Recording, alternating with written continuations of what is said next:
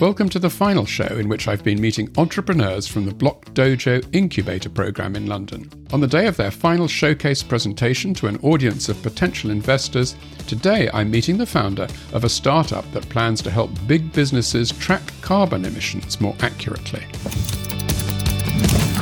You're listening to Coingeek Conversations with Charles Miller. Amy Bowe wants to use her 20 years' experience in the energy industry to help businesses achieve a more accurate assessment of the carbon emissions of products they are buying and selling. Her GHGBlaze is a blockchain platform based on actual data rather than estimates. So GHGBlaze is a product as a service for commodity traders that helps them to measure and manage the emissions associated with their trading portfolio by leveraging blockchain to capture actual data on the emissions associated with individual cargoes of commodity product and trace them down the value chain. So what kind of commodities are we talking about? So I'm initially starting out by focusing on crude and oil products. However, the same solution could apply to other emissions-intensive commodities such as steel and aluminium, and of course, natural gas, which is a close byproduct or associated product with oil. And why do they need this information about carbon? So really, it's for three purposes, two of which are regulatory and one of which is more commercial. I guess, the first is really around disclosures. So companies are under increasing pressure to disclose their emissions. And whereas those disclosures have been voluntary, starting from this year in the UK, next year in the EU, and there are other jurisdictions around the world that are also putting in place similar regulation, these disclosures are going to become mandatory. And they extend to what is known as Scope 3 emissions, which are the indirect emissions associated with companies' supply chains. So, traders, that basically means that they need to account for not just their own direct emissions, but all of the emissions associated with effectively their counterparties within the value chains. When we're talking about traders, are we talking about people in the City of London who are just sort of buying and selling stuff to make a quick profit? So we're referring to the physical commodity trades. So actually people buying a bunch of oil or gas or whatever it is. Exactly. Purchases and sales of physical commodity products. Right. So that's sort of the first use case that, as these disclosures become mandatory, there's a much greater legal liability associated with their accuracy. The second measure, which is also regulatory, relates to adoption of carbon border adjustment mechanisms like the one in the EU, which will effectively place a tax on the emissions of imported products. So in order to know what tax they're going to need to pay on any imports, they have to know the emissions associated with those. And the third use case, which is commercial, is that there's increasing demand for lower carbon products. And that could be in the form of what they call carbon neutral products, or also just, an emerging demand to buy lower carbon commodity products. But to meet that demand, you have to know what the emissions are associated with the products you're selling. So how is this information collected at the moment, and how is your solution going to improve on that? Yeah.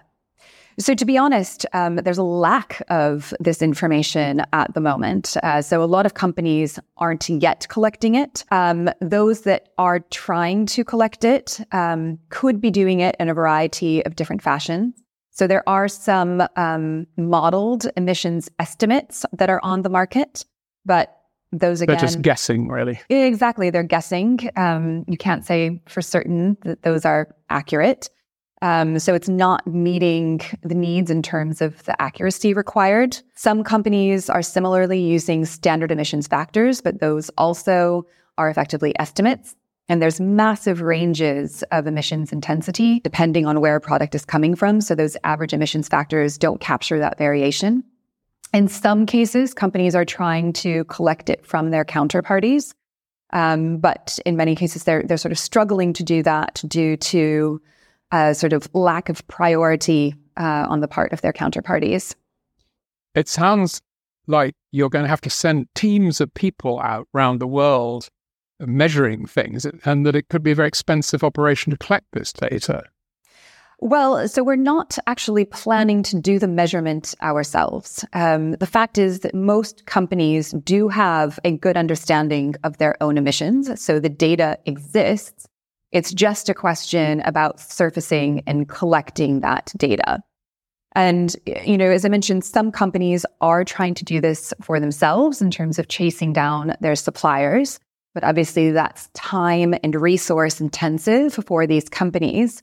GHGBlaze would effectively be providing a centralized and standardized solution that everybody could supply the data into, and then the relevant parties can also extract it out. So it helps take away that inefficiency from those companies.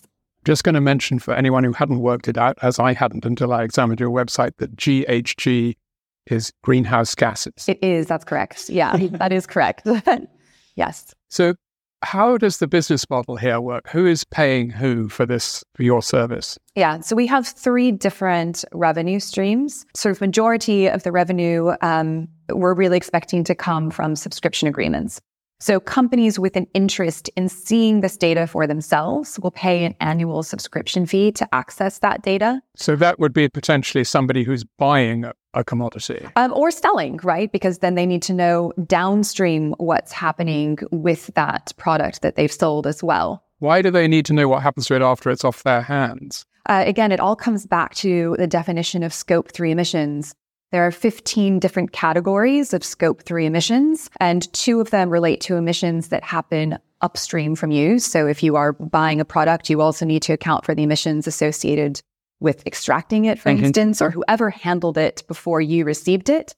But then there's another category that deals with downstream emissions and all the emissions associated with the product once you sell it on. Right, so they're trying to discourage people from creating a product that causes all sorts of emissions once it gets into customers' hands, I guess.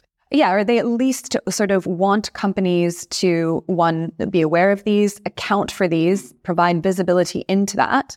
And once you have that awareness, it then enables companies to make decisions about how they manage those supply chains. Right. Second revenue stream, and it requires sort of explaining another feature of the model. So, as I mentioned, some companies are trying to get this data already from their suppliers just by requesting it. But, it falls down in priority for those companies in terms of responding to those requests, or some companies may be reticent to supply that data. So one way that GHGBlaze is addressing this is that via tokenization, blockchain allows the market, and the market in this case being sort of the users within the ecosystem of GHGBlaze, to assign a value to every single emissions data point based on the perceived need for that data or value for that data. And this allows the market to then pay companies effectively to supply this and create an incentive to provide the data in that way. Can you sort of turn that into a concrete example so we can just get our heads around it? What sort of a data point might we be talking about, and who might be buying it? So, for instance, if I am, let's say, a commodity trading house like Trafigura, and I was buying oil from Nigeria's National Petroleum Corporation, and I wanted to know what the emissions were associated with that oil. With extracting it. With extracting it, exactly. As an incentive for NNPC to provide me with that data, I could say, okay, the emissions figure that's associated with that cargo of 600,000 barrels that, you sold me is really, really important to me. So I am going to pay you, let's say, this is completely theoretically, I have no idea how the market might actually value this, but let's say 1,000 pounds for you to give me this data. That would, again, through the platform, effectively allow Trafigura to pay an NPC to get access to that emissions data point, and therefore get it in a more timely fashion than perhaps they otherwise might if there were no sort of incentive attached to it. What kind of granularity would the person selling this data be able to get down to in order to make it more reliable for the person buying it, so that they really could have accountability of the total final figure, as it were? And so it is for that individual cargo. So it's not an NPC as a corporation. It's not for the entirety of the oil or gas field that may have produced that crude. It's for that individual cargo. How would the person buying the data know that the person who's given the number hasn't just made it up? Yeah, no. So within the data that we're sort of collecting from companies, we're using a standardized template. That template asks for information on, the volume of emissions that's associated with it, as well as the volume of the product. It asks the companies to provide the methodology that they used to calculate those emissions, the date on which the calculations were performed, whether or not that data has been verified or audited, and if it has been verified or audited, the name of the auditor or the verifier. So this effectively provides an indication of the credibility around that.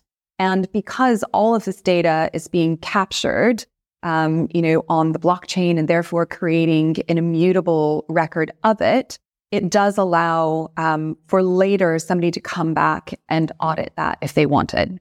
Right. Well, you already know a lot about this sector. You've got experience in it.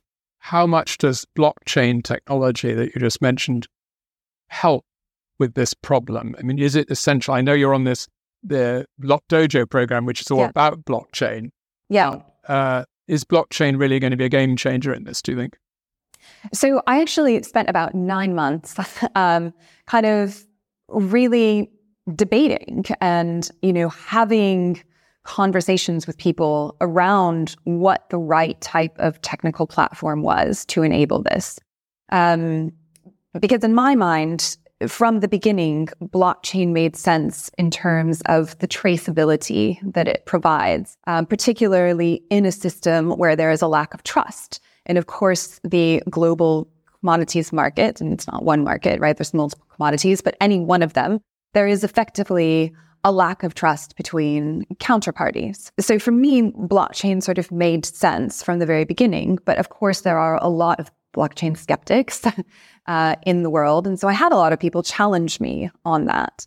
And, after sort of 9 months of conversations and further considering the matter, I did conclude that I do think that this is a really viable use of blockchain. And if it were just the collection of the data, you could probably collect that centrally.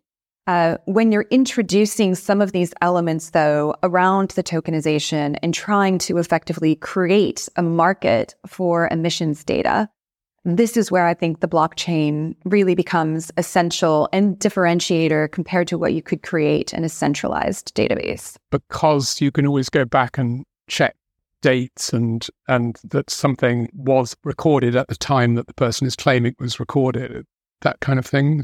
I mean, certainly the immutability aspects, I think, are valuable. But again, sort of when it comes down to these incentive payments and having effectively creating a market through tokenization, that can't be done with a centralized database. Yeah. What kind of a business operation do you have to have within your startup to create this platform, and how far have you got with that? Yeah. So we're pre-product, pre-revenue, pre-product. And the money that I'm sort of seeking to raise by launching the pre-seed funding round will be spent principally to hire a development team to build an MVP effectively.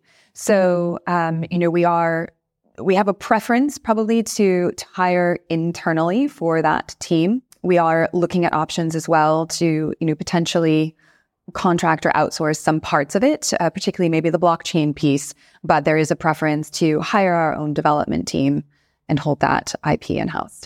And from your contact and experience in this field, and how confident are you that when you've got this product ready, you're going to be able to sort of draw people into using it? So I've already started having early conversations with 6 of the largest players within the crude and oil products trading space. I've had sort of expressions of interests from at least 3 of those to participate as a development partner or in some form of pilot testing. Because these are some of the largest organizations within the sector, they have thousands of other counterparties. So if they are adopting this solution, they're then in a really good position, effectively, to encourage others to adopt the system as well. And of course, I'll be continuing to expand those conversations myself to others within the industry. I mean, this is all about, initially at least, the oil companies and the environment. Just from an outsider's perspective, I'd like to ask whether you think the oil companies are actually in any way concerned about these questions of carbon emissions or something, or are they simply doing what they have to do and what they think it looks good in their shareholders' eyes to do? I think it's a really good question. And I think that the answer to that question probably depends on the company that you're talking about. Yeah, and the person within it probably as well. And the person within it, yeah. I mean, but, in terms of kind of corporate cultures and approaches, I think there are companies that genuinely want to be at the forefront of responding to the climate challenge and recognize the industry's responsibility to act and help to lead the transition. And there are other companies, that don't see this as a significant priority yet, or they're doing it, as you say, because they understand that they need to do something or they're under pressure to do something from their shareholders or financiers. It's really a broad spectrum. And what about your own motivation as an entrepreneur? Is that a mixture of business and social purpose as well? It's primarily social purpose. So for me, this is my passion. So again, I've devoted kind of the last 15 years of my career to helping the industry identify climate risks within their own businesses and appropriately respond to them, think about how they're going to manage that transition to a lower carbon future to remain relevant as the world decarbonizes. Like oil and gas in particular, but the same could be said for any of the other commodities to which this could apply. And some of them even more so as the energy transition unfolds. But these are such essential commodities for the global economy that how we manage this transition is really important. And I firmly believe that energy companies can be and need to be part of that solution. And, I'm working with them over the past, 15 years. I believe that they want to be as well. And they see that. So for me, this is sort of an extension and continuation of what I've been doing with my career so far, and really helping in a fundamental way the world decarbonize. I mean, in the past few months, and at the moment, there's such kind of frightening examples of extreme climate, particularly in the Northern Hemisphere at the moment. Yeah. I mean, do you think that's going to have a material effect on your business and people's understanding of this? It's a good question. I mean, it does seemingly with every passing year that there are more and more visible examples of the impact of climate change that are affecting people's everyday lives, and people within the developing world, for the majority of our, fossil fuel resources are being consumed. So you would hope that as people's own lives are touched by these events, they'll begin to recognize their own responsibility in terms of, changing behaviors around energy consumption that would start to reduce demand for these resources. But I don't know, people have an incredible way to sort of explain away the evidence if they don't want to believe it. And of course, the people who already believe it, it just adds to their belief. But it's hard to say. I think the sort of scary thing is that it's so easy to kind of get used to the idea that temperatures are now much higher than they used to be. Whereas when that first appeared on the scene, you thought, oh my God, maybe next year, same temperatures, we'll just think, oh, well, that's kind of what it is these days. And yeah. And I suppose, again, to the extent that the people being affected are living kind of in Western economies, they're in economies where they're probably better adapted to survive that, right? Because they live in areas where there's already air conditioning or have access to air conditioning. And they've just got more money. Whereas if you look at other parts of the world that might also be experiencing some of these climatic extremes, they're less able to adapt. And it's really those parts of the world that unfortunately are going to be worst impacted by these changes. Amy, I hope that your business can contribute to this problem, and really good luck with it. And thank you very much for talking to me today. Thank you for your time. I've appreciated it.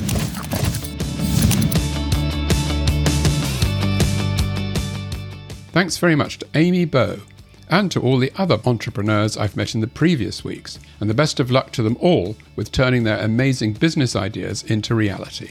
Next week, I'll be hearing how IBM is using the BSV blockchain. So please join me for that. And until then, thanks for listening. And from me, Charles Miller, goodbye.